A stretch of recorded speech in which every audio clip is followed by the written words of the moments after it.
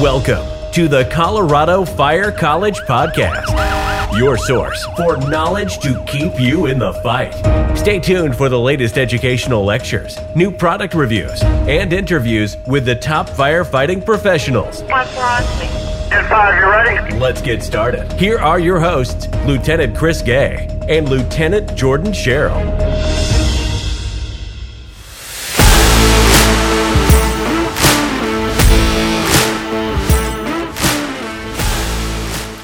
Hello everyone, welcome back to Colorado Fire College. I'm your host Chris Gay, and today we are recording live at the AT&T store in West Denver off of Colfax with Garett Doyle and Jumaane Berkley. Both these gentlemen currently work for FirstNet with AT&T, and they're going to discuss the possibilities that it can bring to your fire department. How are you gentlemen doing today?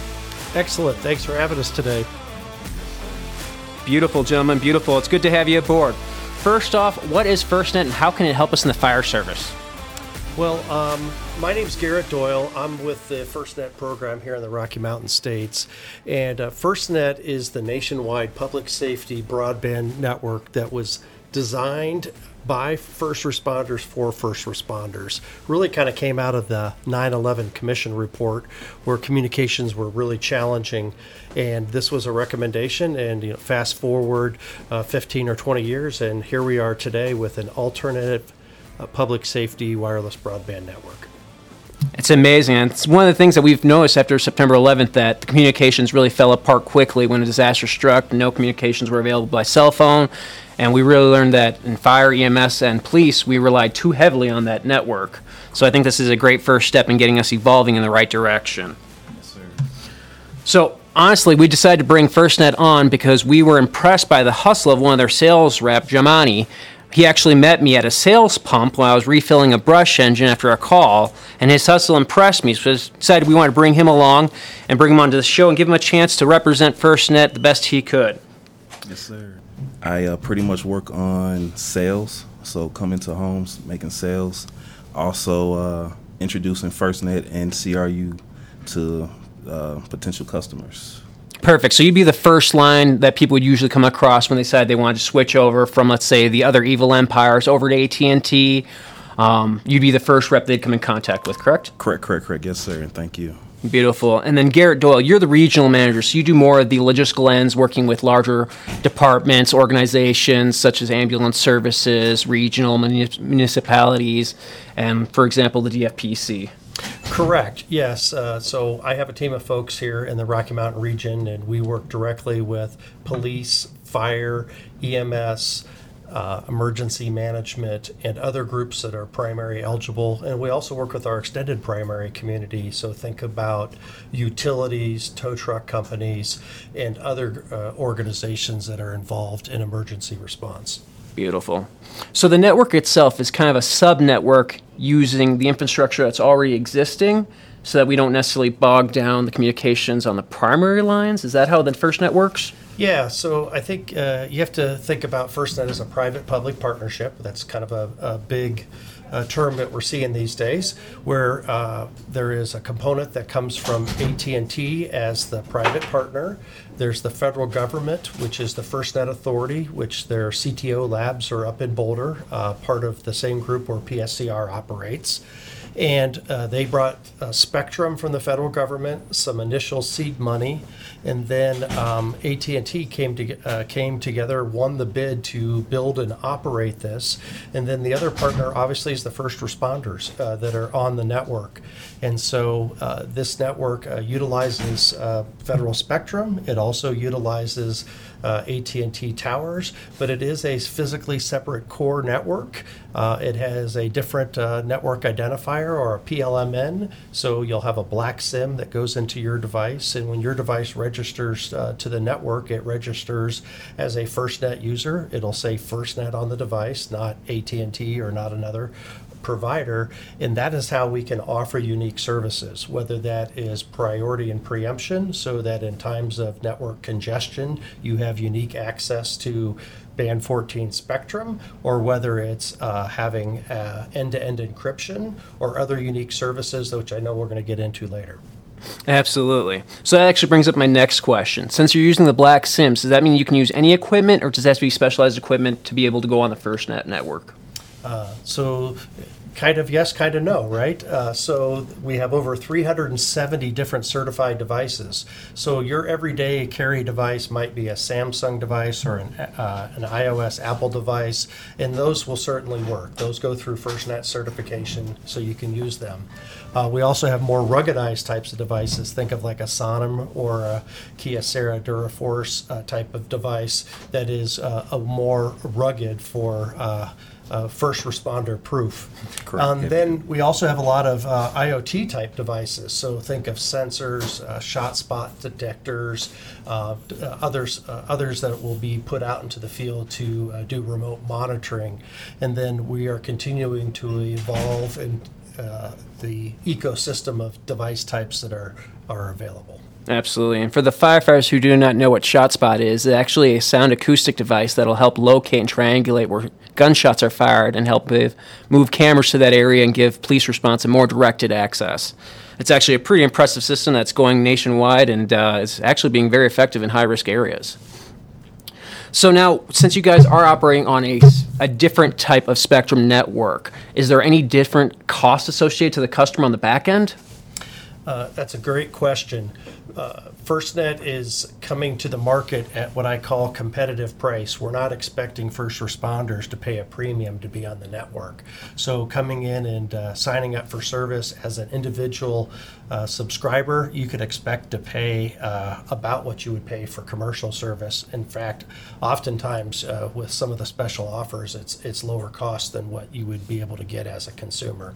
Correct. Agencies also can sign up, and in the same holds true there, where you're going to see pricing and see costs that are in line or less than what you would pay from a commercial provider. Which is always good. Firefighters and EMS personnel do not make the most amount of money, contrary to popular belief. Mm-hmm. So any discount's always a good thing. Yes, sir. All right. Well, Jumaane, honestly, everything I'm hearing is impressing me. And if I decided to switch from the evil empire I'm currently using, how would I go about doing that? Well, you could either talk to myself or come into a location like we're at today, and pretty much we'll go over your account, we'll go over the numbers, we'll let you see the benefits of having FirstNet versus what you currently have with your carrier, which is a lot of different perks that we have for you guys. Yes, very cool. So if somebody specifically wanted to come talk to you, what location are you based out of? So me personally, I'm what they call in-home expert. So I would have to give you my number and a card. So I really don't have a particular store I am stationed at. I'm mostly in a vehicle all the time. So I usually come to the customer.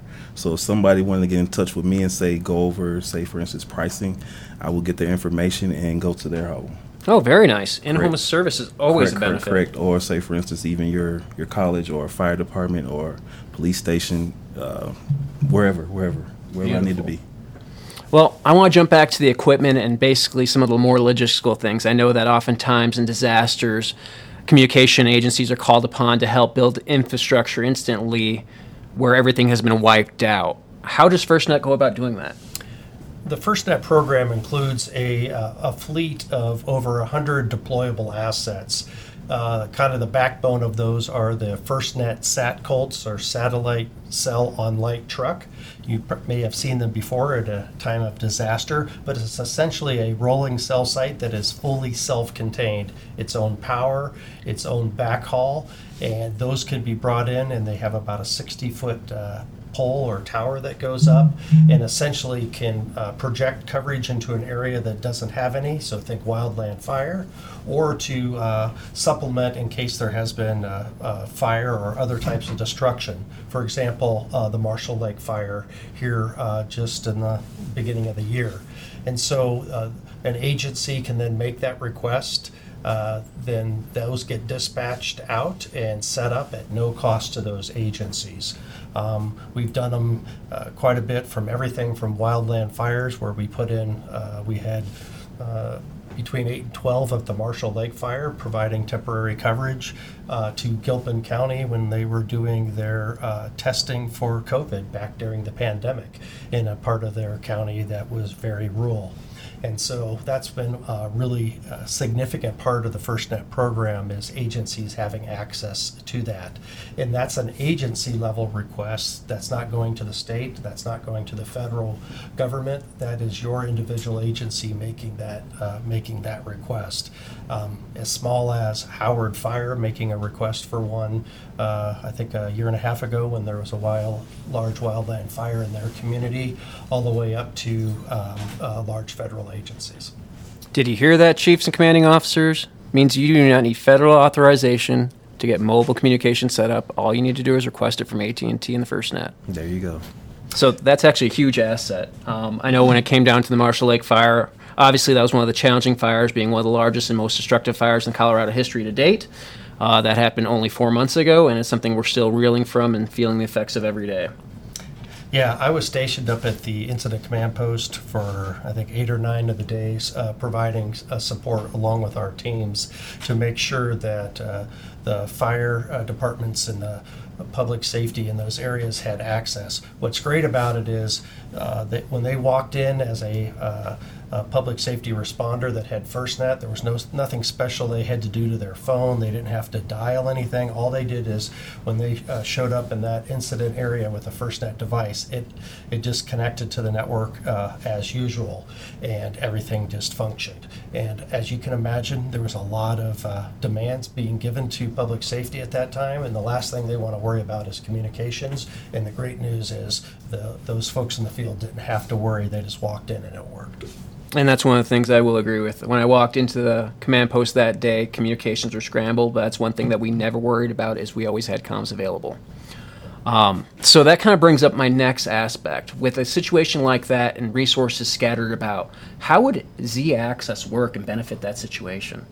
Yeah, Z-Access, which is the ability to know height above terrain so that when you're inside of a building, a law enforcement, a firefighter, a public safety person could be located. We've had the GPS lat long for a number of years so we can know where somebody is, but if they're in a multi-story building, it's tough to know what floor they're on. So part of the FirstNet program is to have Z-Access capabilities so that can be integrated into the command structure for a dispatch center or for the fire department.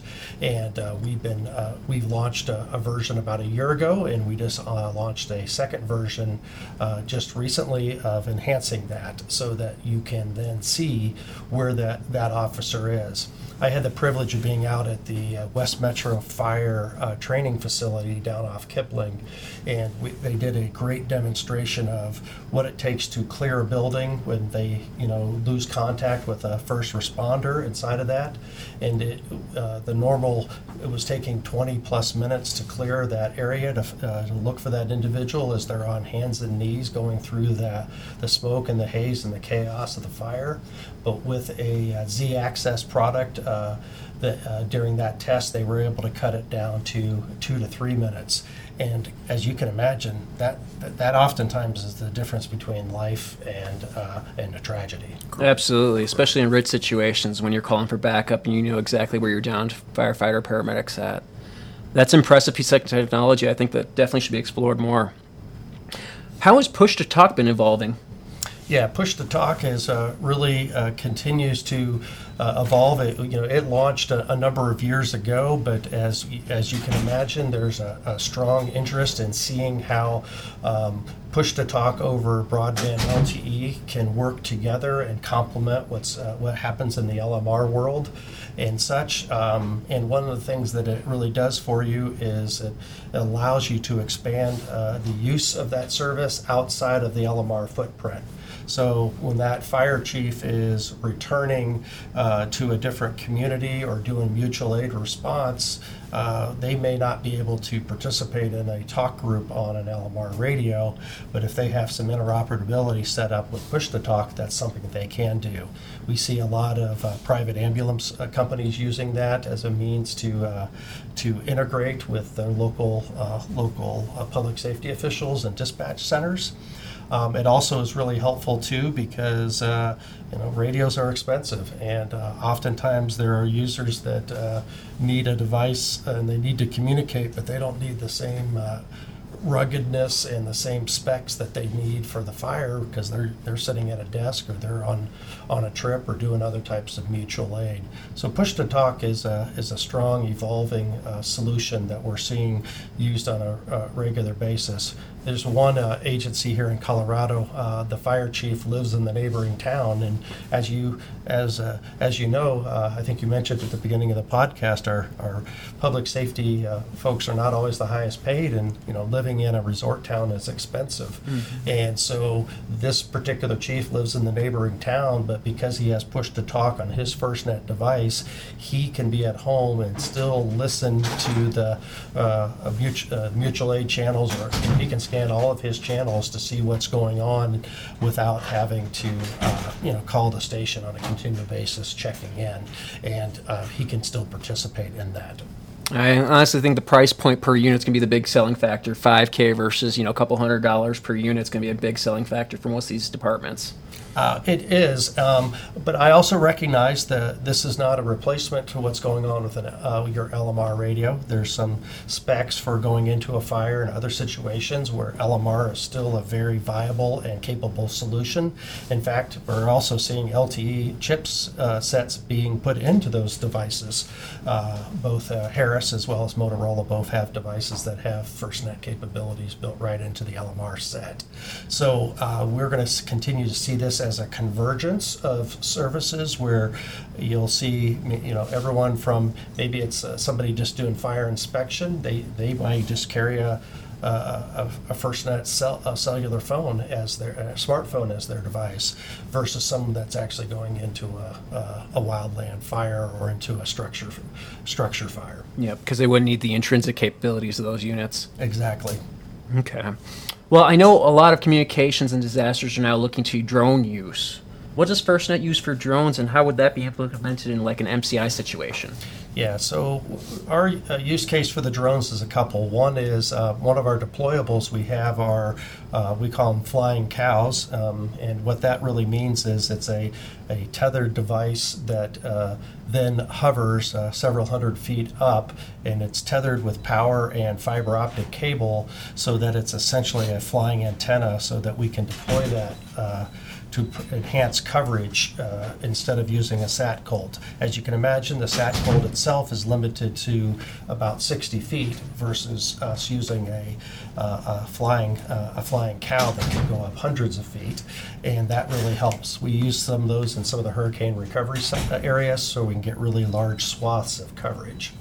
The other thing we see a lot of use is needing to have real-time access to what's going on with that drone, especially at that the handset level or the controller. So as they're doing search and rescue, they want to be able to send that data live back to a dispatch or to some other type of communication point, and they can do that simply by having cellular access right there. We also use drones at AT&T for inspecting our own cell sites post-disaster. It's certainly a better way for us to do damage assessment, so we can use it there as well. Absolutely. I know DJI has done quite a bit evolving lately in the Matrice 30 they just came out with. Are you guys going to be looking at possibly integrating with the docking stations that are looking at?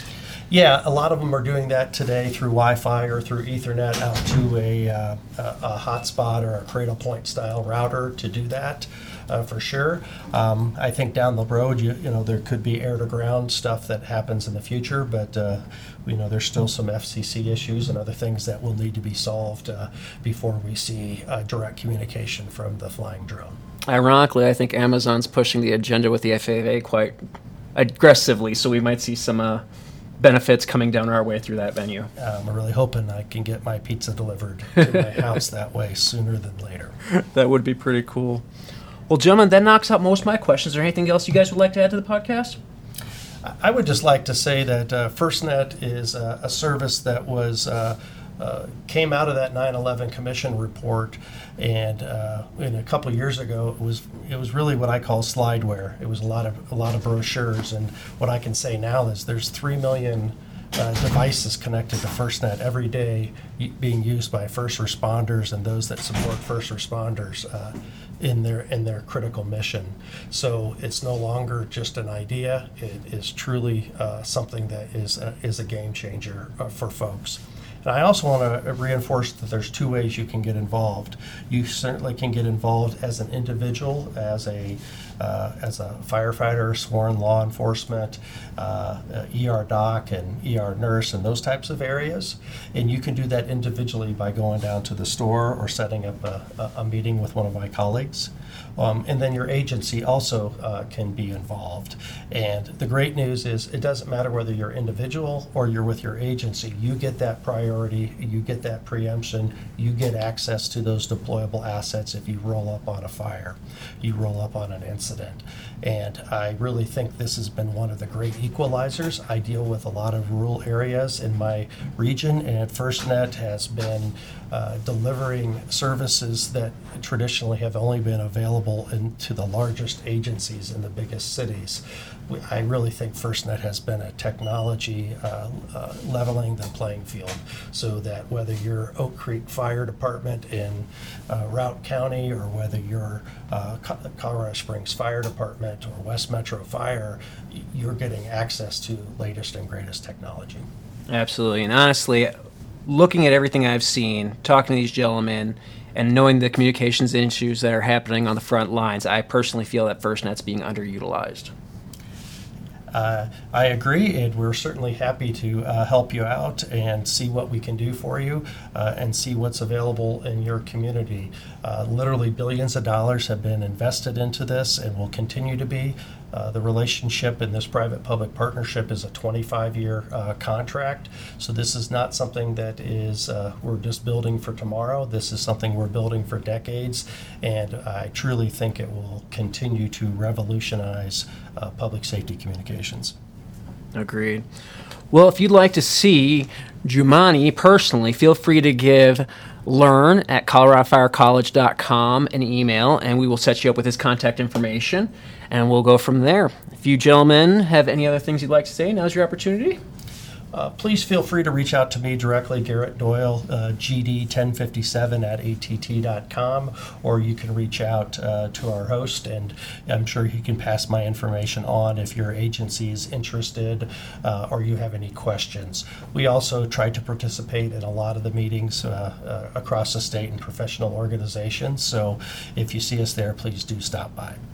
Which is actually another great topic. If an OEM's interested, let me know, and we can definitely get you in contact with them. I know he's already working with Gilpin OEM, and he's done great things out there with the new communications that they're launching, and the ability to still use the remote spot censoring systems for the fire watch systems they're now implementing in Gilpin County. Well, gentlemen, thank you much for taking the time out and coming to do this podcast. It's been great to have you guys here, and I really appreciate you guys taking the time. Thank you. Thank you. Thank you so much. Colorado Fire College Podcast. We release a new podcast every Wednesday. Be sure to subscribe so you don't miss the next one. While you are at it, leave us a rating and review to make it easier for others to find the show. You can follow us on Facebook and Instagram at Colorado Fire College. Visit our website at coloradofirecollege.com. Sign up for our newsletter and get access to even more content. You can even ask questions or recommend topics to be featured on upcoming episodes. That's coloradofirecollege.com.